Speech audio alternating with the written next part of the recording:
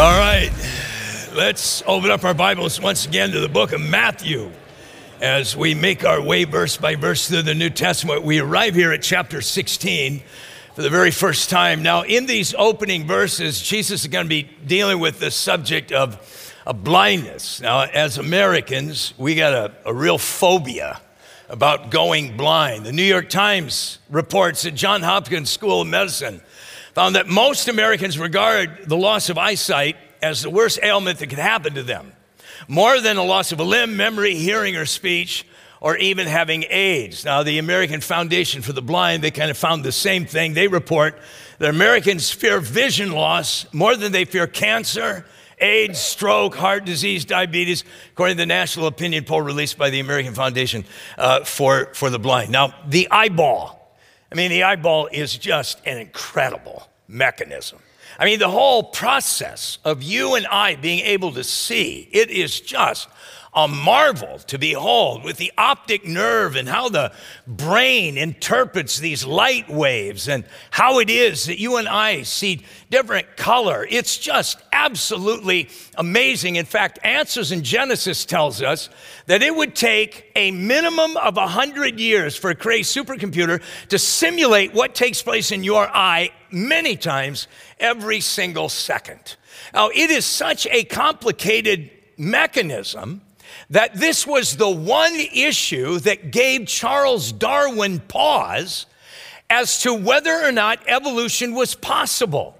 In fact, he writes in Origin of the Species, he says, to suppose that the eye, with all of its inimitable contrivances for adjusting the focus to different distances, for admitting different amounts of light, and for the correction of spherical and chromatic aberration, could have been formed by natural selection seems, I freely confess, absurd in the highest degree. Yeah, I mean, just that this eyeball just kind of popped into existence, it does seem like a big pill to swallow, doesn't it? Now, as I say, he wrote this in his book, Origin of the Species. Now, this is what's interesting about that book, is that wasn't the full title of the book. The full title, Origin of the Species by Means of Natural Selection, or the, get a load of this, Preservation of the Favored Races in the Struggle for Life. What in the world is that about? This guy was as big a racist as you're ever going to find.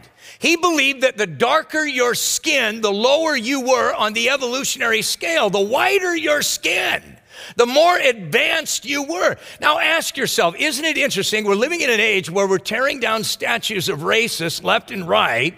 How is it that this guy's statues remain unmolested? Why is that? Well, when you figure that out, you realize that there are some racists that are more important than others. Now, he does not turn away from the theory of evolution, because he writes a number of years later, he says, "The eye to this day gives me a cold shudder. But when I think of the fine known gradations, my reason tells me I ought to conquer that cold shudder." The eye bugs me, the complexity of the eye, it really bothers me. But, just given a few more billion years and a few more chance mutations, I think we might be on to something. Now, Jesus is not dealing with physical blindness. Now, certainly one of the signs of the Messiah is that he's going to come and he's going to heal physical blindness. But what we see on display in these opening verses of chapter 16 is spiritual blindness. Now, he is dealing with the Pharisees and the Sadducees, and he said to them earlier, back in chapter 13, he said, they have closed their eyes so that their eyes cannot see, their ears cannot hear, their hearts cannot understand, and they cannot turn to me and let me heal them. There is what is known as spiritual blindness. Every single one of us here, we were born spiritually blind. And it took a miracle of God's grace so that we could understand the Lord.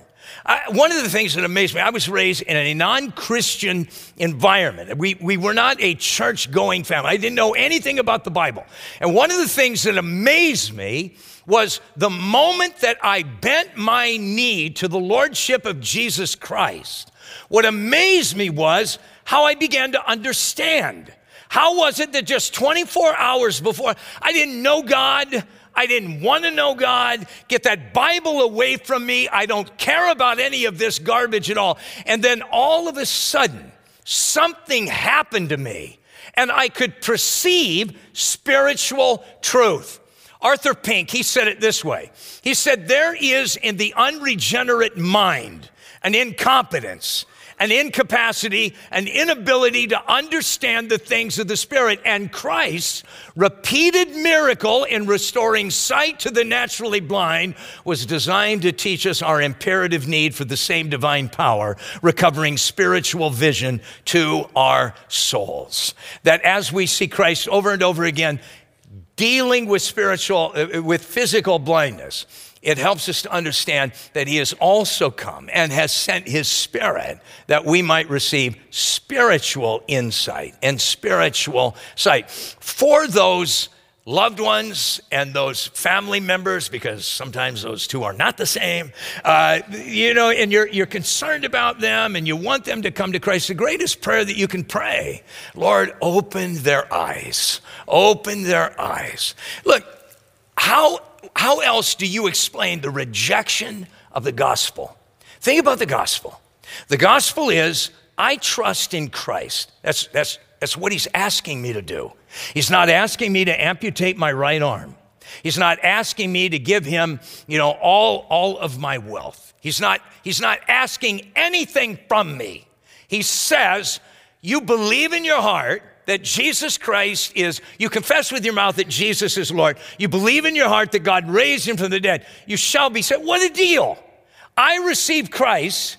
All of my sin and all of my iniquity is forgiven, and I have eternal life. And it's all based on his work, not mine. And so what would cause me to reject that? What causes me to reject that is spiritual blindness. But I believe that every heart that wants to know God, I believe every hungry heart finds God. You want to know why you're here? You want to know what the purpose of your life is? You want to know who God really is? I believe that if you come with those sincere questions, I believe that God in his grace and his mercy, he will meet you and you will find the Lord. But now Jesus is dealing with guys that are just hardened. They've hardened themselves against anything that he's got going on. And so we're introduced to these boys now, beginning in verse 1 of chapter 16, where we read this. Then the Pharisees and the Sadducees, they came testing him, asking that he would show them a sign from heaven. Now again, get the flow of what's happened. The last time we were together, he was in non-Jewish lands. And there in the area of Decapolis, he was welcomed and people loved him and people were just, standing in long lines for 3 days to get to speak with him. So he got in the boat, he goes across the Sea of Galilee, he goes to Magdala, and as soon as his feet hit Jewish soil, there is immediate resistance, immediate pushback. They do not want this kind of Messiah that God has sent to them. And so these guys, now notice they're on the same team.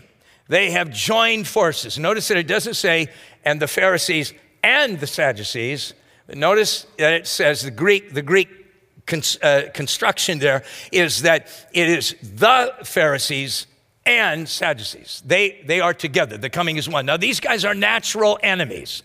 They hate each other. They don't have anything in common whatsoever. In fact, William Barclay, he tells us it would have been well nigh impossible to find two more different sects and parties, and yet they came together in their desire to eliminate Jesus, and they became united in their hostility. So in some back room, smoke-filled room, the Pharisees and the Sadducees got together and said, look, we got to get rid of this guy. Two groups that naturally despised each other, kind of like Republicans and Democrats getting together to fight term limits, right?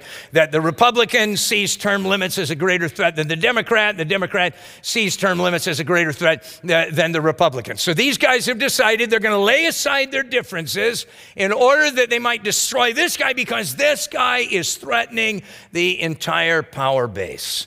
And so they come to Jesus and they say, you know, we are really close. I mean, we are so close to buying what it is that you're selling. And we're about ready to take that final step. But the problem is, you just haven't quite pulled a large enough rabbit out of your turban. And so if you could see clear to do some great miracle here, and you really wonder, what were they looking for? He's already healed the blind. He's already healed the deaf. The lame are walking. He's healed, of course, those that have leprosy. He's raised people from the dead. And you're really wondering, what in the world are these people looking for? Well, they tell us. They tell us, don't they? They're in verse 1. Show us a sign from heaven. What we want is an atmospheric miracle. We want to see a miracle that takes place in the atmosphere of planet Earth. Now, why are they asking for this? Now, they already have gone on record to state clearly that Jesus was not a magician. This was not sleight of hand. What he was doing was a demonstration of spiritual power. This is supernatural, what is going on in this man's life. But the supernatural is finding its root in the power of darkness. He is doing this because he has the power of the demonic world behind him. He's using Satan to cast out Satan. So if you want us to believe that you're doing this because of the power of God is what is behind you. Now, the reason why they believe this, Henry Alford, he tells us, the Jews believed that demons could do no signs on earth, but only God could produce a sign out of heaven. So they're looking for something atmospheric. They're looking for Moses and the pillar of cloud by day, the pillar of fire by night, probably looking for maybe the long day of Joshua. Show us something in the atmosphere that will alleviate our concerns that you are not operating under the power of the prince of darkness here. Now, what is interesting here is that Jesus was the sign. They're asking for a sign from heaven. Christ was the sign from heaven. They were told over and over again, for example, in the book of Isaiah, look, when the Messiah comes, he's gonna heal the lame, he's gonna heal the deaf, he's gonna heal the blind, he's gonna do all of this. If they looked around at what Jesus was doing, they would clearly recognize this is the Messiah. You remember when Mary and Joseph were bringing the baby Jesus into the temple to dedicate him. You remember there was that old dude Simeon that came up and just grabbed the child out of Mary's arms and started saying all kinds of weird things. And in Luke's Gospel, chapter 2, he blessed them and said to Mary, his mother, behold, this child is appointed for the fall and the rising of many in Israel. And then notice what? And for a sign which shall be spoken against. So these religious leaders are so blind. They are so lost in their own self-importance. They have no clue that this is the very sign from heaven that they are requesting. Now, notice Jesus' response. He says in verse 2, he answered and he said unto them, when it is evening, you say, it will be fair weather, for the sky is red. And in the morning, it will be foul weather today, for the sky is red and threatening. Hypocrites, play actors is what he's calling them.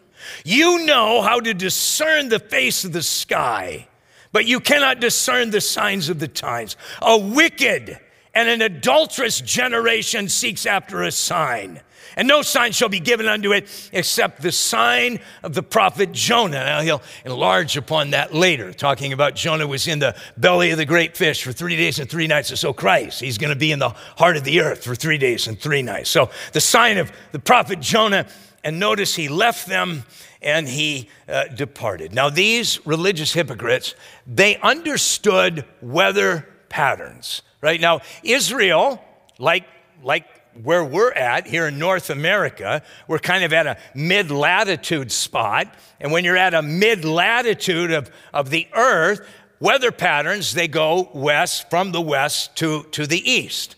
And so you're in your ship out on the ocean there off of the coast of Israel. And in the morning, there's a bright red sunrise. Well, that's letting you know there's a high pressure system over there. And that high pressure system is moving away from you. It's going to be moving further east. And what's going to come in behind it out of the west is going to be a low pressure system. And so you're gonna end up with the saying, red sky in the morning, sailor take warning, right? Because that high pressure system is moving away, low pressure is gonna move in, and that's gonna bring in the possibility of storms. In the evening, you look in the western sky, it's bright red. That means that the high pressure is to your west. So that high pressure is gonna be moving over the top of you. It's gonna be bringing you just a wonderful, sunshiny day. And so here these guys are, they understand weather, and they understand the weather patterns, but they do not understand spiritual things. This is why spiritual insight is not based on intellect. Now, there are atheists that will try and tell you the reason why you're a follower of Jesus because you're a redneck hillbilly. And if you would just simply get a college education like they have, you wouldn't be so naive that you'd be buying in to all of this garbage. I like Donald Hagner. He says this: it is surprising that in a wide variety of different fields of knowledge, human beings can be so knowledgeable and perceptive, yet in the realm of the knowledge of God exist in such darkness. The issue in the knowledge of God is not intellect, but it is receptivity. They just don't want God. And I don't know where you're at this morning, but if you're here and you don't want God, I got great news for you. You don't have to have God, right? The issue is, do I want to know God or not? Do I want to have a relationship with God or not? And they just refuse to believe because they've got this idea that Christ is going to begin to pinch my toes when it comes to my morality. I want to smoke what I want to smoke. I want to drink what I want to drink. I want to sleep with whoever I want to sleep with. I don't want that in my life. I don't want God cramping my lifestyle. It's like Voltaire. Voltaire said, even if a miracle should be wrought in an open marketplace before 1,000 sober witnesses, I would rather mistrust my senses than to admit a miracle. I don't want to be bothered with a relationship with God. And how does Jesus respond? What are we told there in verse 4? That he left them. Now that Greek word for left, it means to leave a person. It has the idea of forsake, ceasing to care for. It means to abandon. He abandoned them there on the shore of the Sea of Galilee. And it's only reasonable. Is it not reasonable? You know what it's like to reach out. He's been reaching out to these people now for 3.5 years. And at every turn, there is rejection. You know what it's like to try and give somebody an olive branch, to reach out to a person. I want a relationship with you. I want to have a great, solid relationship. I want to forgive you. I want you to forgive me. And we reach out, and at every turn it's no, no, no, no. I mean, at some point, what are you going to do? Well, all right, fine. I'll move on. And that's what Christ does here. Now notice, we get back to the disciples in verse 5. And we read this. Now when the disciples had come to the other side, so they've gotten in the boat and they're heading across the Sea of Galilee. They're going to go to the northeast corner of the Sea of Galilee. And so when his disciples had come to the other side, got a problem here. They had forgotten to take bread. Somebody, we don't know who, somebody had the responsibility, I'm sure. Somebody was supposed to bring lunch.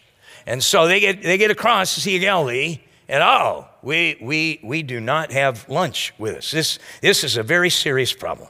And then Jesus said to them, Now take heed and beware of the leaven of the Pharisees and the Sadducees.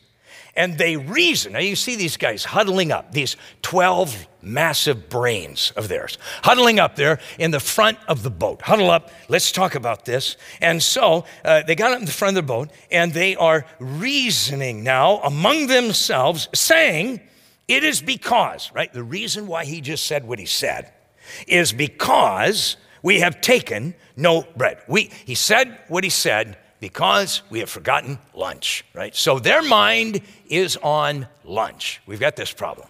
Now, what is being described, so they've left Magdala, and they're heading to the northeast corner, because what's going to happen, and we'll pick this up next week, is that they're going to end up 25 miles to the north in Caesarea Philippi. Jesus is going to say some amazing things, and Caesarea Philippi is going to provide a strategic location. There's a reason. God does not do random. Jesus does not do random. There is always purpose and there is design behind everything that he does, everything that he says. There is purpose and design behind everything that he does in your life and in mine. And he takes them to Caesarea Philippi, and he's going to say some mind-blowing things up to them up there. And so they get there and they say, all right, we don't have any bread. Now, I like the paraphrase of J.B. Phillips in verse 7. J.B. Phillips paraphrases it this way, but they were arguing with each other, and they were saying that we forgot to bring bread, right? So, it's your responsibility. Why is it my responsibility? I thought it was your turn to bring us. And so they're kind of going at each other. And they believe the reason why Jesus brought up now the Pharisees and the Sadducees and the leaven is because their mind is stuck here on lunch. Now, Alfred Edersheim, he says an interesting thing. He said they thought the words of Christ implied that in his view, they had not forgotten to bring bread, but purposely omitted to do so in order, like the Pharisees and the Sadducees, to seek of him a sign of his divine messiahship. He thinks we're just like them. He thinks that we have forgotten this all on purpose. And so here's Christ. I'm not talking about lunch. I'm not talking about lunch. His mind is on the go-around that he just had with the Pharisees and the Sadducees. And he recognizes that the flaws that had overtaken those religious men are a clear and present danger that could also overtake his own disciples. And he doesn't want his disciples, he didn't want them, and he does not want you and I to fall into the very same trap that these guys had fallen into. Notice in verse 8, Jesus' response. He said, being aware of it, he said unto them, "O you of little faith, why do you reason among yourselves because you have brought no bread? Do you not yet understand? And remember the 5 loaves and the 5,000, how many baskets you took up? And the 7 loaves and the 4,000, and how many large baskets you took up? How is it that you do not understand that I did not speak to you concerning bread?" I'm not talking about lunch. I'm not talking about what we're going to eat, for heaven's sakes, but to beware of the leaven of the Pharisees and the Sadducees. Now, they are in the presence of God. Jesus is the master of every circumstance. There is no problem too difficult. There is no mystery too deep that he cannot solve. They are in the presence of the one who does all things well. And he's saying to them, guys, a week ago, I fed like 5,000. Remember that? And then just a couple days ago, I fed the 4,000. You remember that? I think I can handle a lunch for 13, all right? I think you got to get your minds now off of lunch and get your mind on what it is that I want you to understand here. There's a very serious spiritual principle that he wants his followers to comprehend. Now, it's interesting to me that we are probably in the fall of 29 AD. Now remember, Jesus was not born on 0. You remember that Herod the Great, he died in 4 BC. So that means that Christ had to be born before 4 BC. Most scholars believe that we are in the fall of 29 AD, and of course he's going to be crucified early spring of 30 AD. So we're talking about just a handful of months. These guys are going to be taking over. They're going to be steering the ship. They're going to be in charge. Now, just look at this indictment that he brings here. I mean, look at what he says. He says, first of all, you got little faith, right? These are the guys he's turning the church over to. And he says, you guys got little faith. And then he says, you're kind of dumb. You know, you're not understanding what I'm talking about here. So you can see a sense of urgency on Christ's part. I got to get these boys up to speed, and I got to get them up to speed in a hurry. Now, it's working. It's working because I think we're going to see now in verse 12, they're kind of coming along. A lot of times, they'd be in the dark for a long period of time. Well, Jesus just gives them kind of a slight rebuke here, and boy, they come right around. And they got it all figured out. Notice as we close with verse 12, we read this. And then they understood that he did not tell them to beware of the leaven of bread. Oh, you see him. Oh, he's not talking about lunch. No, he's not talking about that at all. But rather, he says, the doctrine, the belief system, the worldview, the understanding of the Pharisees and the Sadducees. Now, the Bible uses the term leaven or yeast because it becomes an appropriate picture, type, symbol, if you will, of sin. Because you take yeast and you put it into bread dough, and there's no dietary reason not to eat it. It makes lovely bread. But that yeast will spread throughout the entire lump of dough, and as it spreads, it putrefies. It decays, and it creates those bubbles of gas that cause the dough to rise, and it makes beautiful bread. Well, that's exactly what sin does. Sin in the beginning is very innocent. It doesn't seem like it's going to create much of a problem for us, but it just spreads everywhere. And everywhere it spreads in our life, it putrefies. And in fact, in William Barclay, he tells us that sometimes the Jews use the word leaven much as we would use the term original sin or natural evil of human nature. So Jesus is talking about the corruption that was in the Pharisees and the Sadducees. In Mark's Gospel, chapter 8, he charged them saying, take heed and beware of the leaven of the Pharisees. And now he adds another group here, Herod or the Herodians. And then a few chapters later in chapter 12, he says, now beware of the leaven of the Pharisees, which is hypocrisy. Now you look at these three groups. You've got the shortcoming of the Pharisees was that of religious hypocrisy. With the Sadducees, it was unbelief. With the Herodians, it was always power and control. It was always manipulation and control. It was the abuse of power. And when you study church history, you see that every time the church has gotten off track, it's because it has been overtaken by one of these three areas. Jesus thought it so necessary that he says to the 12, beware. Now, do you understand what an intense word that word beware is? When was the last time somebody said that to you? When was the last time somebody walked up to you and said, beware, right? I mean, we understand that's an intense word. And Jesus means for these guys to take this seriously. You've got to beware of this. It is going to destroy hypocrisy. Oh, we all understand how easy that is to fall into, right? We come to church.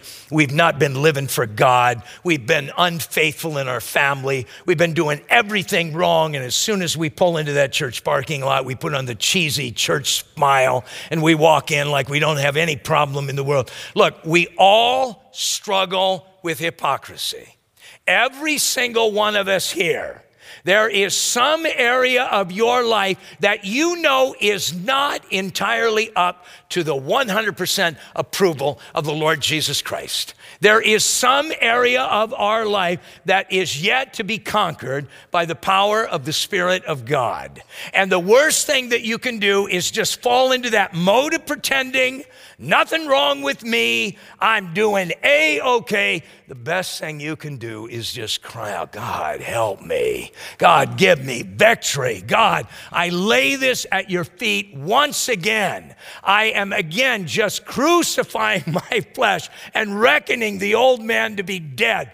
And maybe you got to do that 100 times a day, but that is far better than pretending that you're something that you're not. And then unbelief, how easy it is for us as a congregation to just settle in and to rest in our own abilities, our own resources, and not really trust God, where we have a form of godliness, but we're denying the power thereof. And then finally, the abuse of power. How many times do you see church leaders abusing and manipulating individual followers and congregations? It is a great sin that is to be shunned. And all three of these things, what they do is they will diminish the wonder of the gospel of Christ. The gospel of Jesus Christ is the most glorious story in all the world. The gospel simply says to us, we trust in Jesus, we turn to him, our sins are forgiven, and we have eternal life. You remember the story that Jesus told of the Pharisee and the tax collector that went up together to pray. And in that culture, the Pharisee would have been considered the most spiritual guy going. The tax collector would have been considered the most sinful guy. So you got the most righteous guy, the holiest guy in the community, and you got the worst guy in the community. And they go up to pray. And you remember that Jesus said, that Pharisee said, I thank you that I'm not like other guys, and I pay my offerings, and I do this, and I do that. And his prayer was essentially just bragging about himself. And then you remember that the tax collector, he would not even raise his eyes to heaven, but he began to beat on his chest as if to say, this is where the problem is at.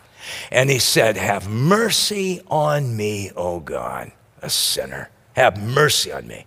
Now, the important part about this story is what Jesus then says next. Because in verse 14 of Luke 18, Jesus says, I tell you, this man, talking about the tax collector, he went down to his house justified. You think about that. The worst guy in the community, he prayed, have mercy on me. And he walked away. Now, he hadn't given any money in the offering. He hadn't gone on any mission trip. He hadn't shared his faith with anybody at all. He hadn't helped an old lady across the street. The guy had not done anything praiseworthy at all, except go home. And Jesus said he went home justified. Because we are justified before God, not because of our work, but by placing our trust in his work. We say yes to Jesus Christ, and he imputes into our account righteousness. Our sin is imputed to him. He that knew no sin became sin for us in order that we, who never had really known righteousness, would become righteous before God. What an incredible story. You see, if you are in your sin this morning, I have got wonderful news for you. You don't have to stay there. And I pray to God that nobody here leaves this place being in a wrong relationship with the Lord. Maybe you're all in a right relationship with the Lord. I hope you are.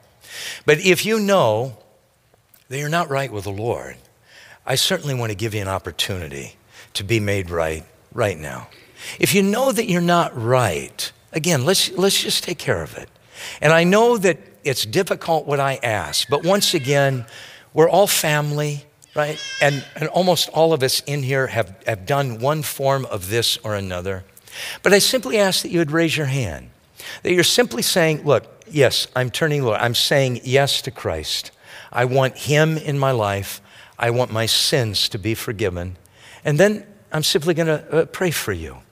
So if you want to be made right with the Lord, again, God is giving you an opportunity. I believe he's brought you here to hear the wonderful news that he loves you and he wants to forgive you. He just needs you to turn to him. He's not going to violate your will. And so if you'd like to say yes to the Lord, just raise your hands. Is there anybody here?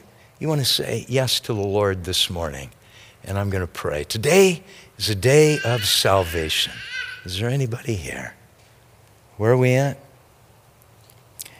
What's your name? Somebody help me? Colby. Colby. Welcome home, Colby. You're going to have to tell me.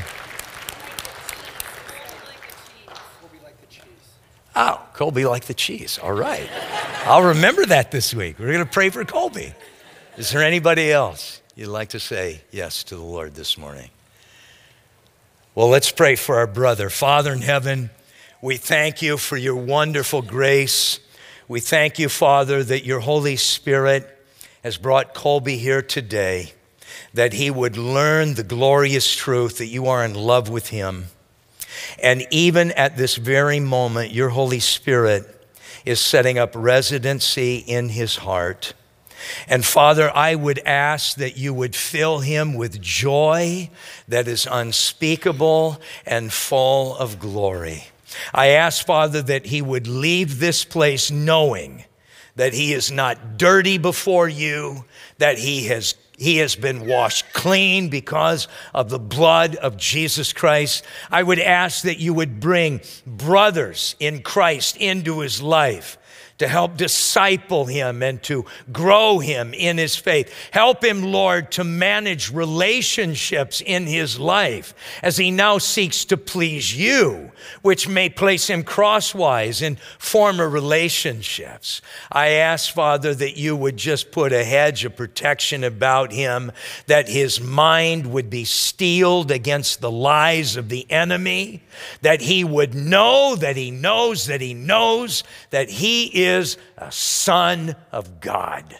Fill him now, Father, with joy and your Spirit. We commit him to you, and we ask these things in Jesus' name. Amen.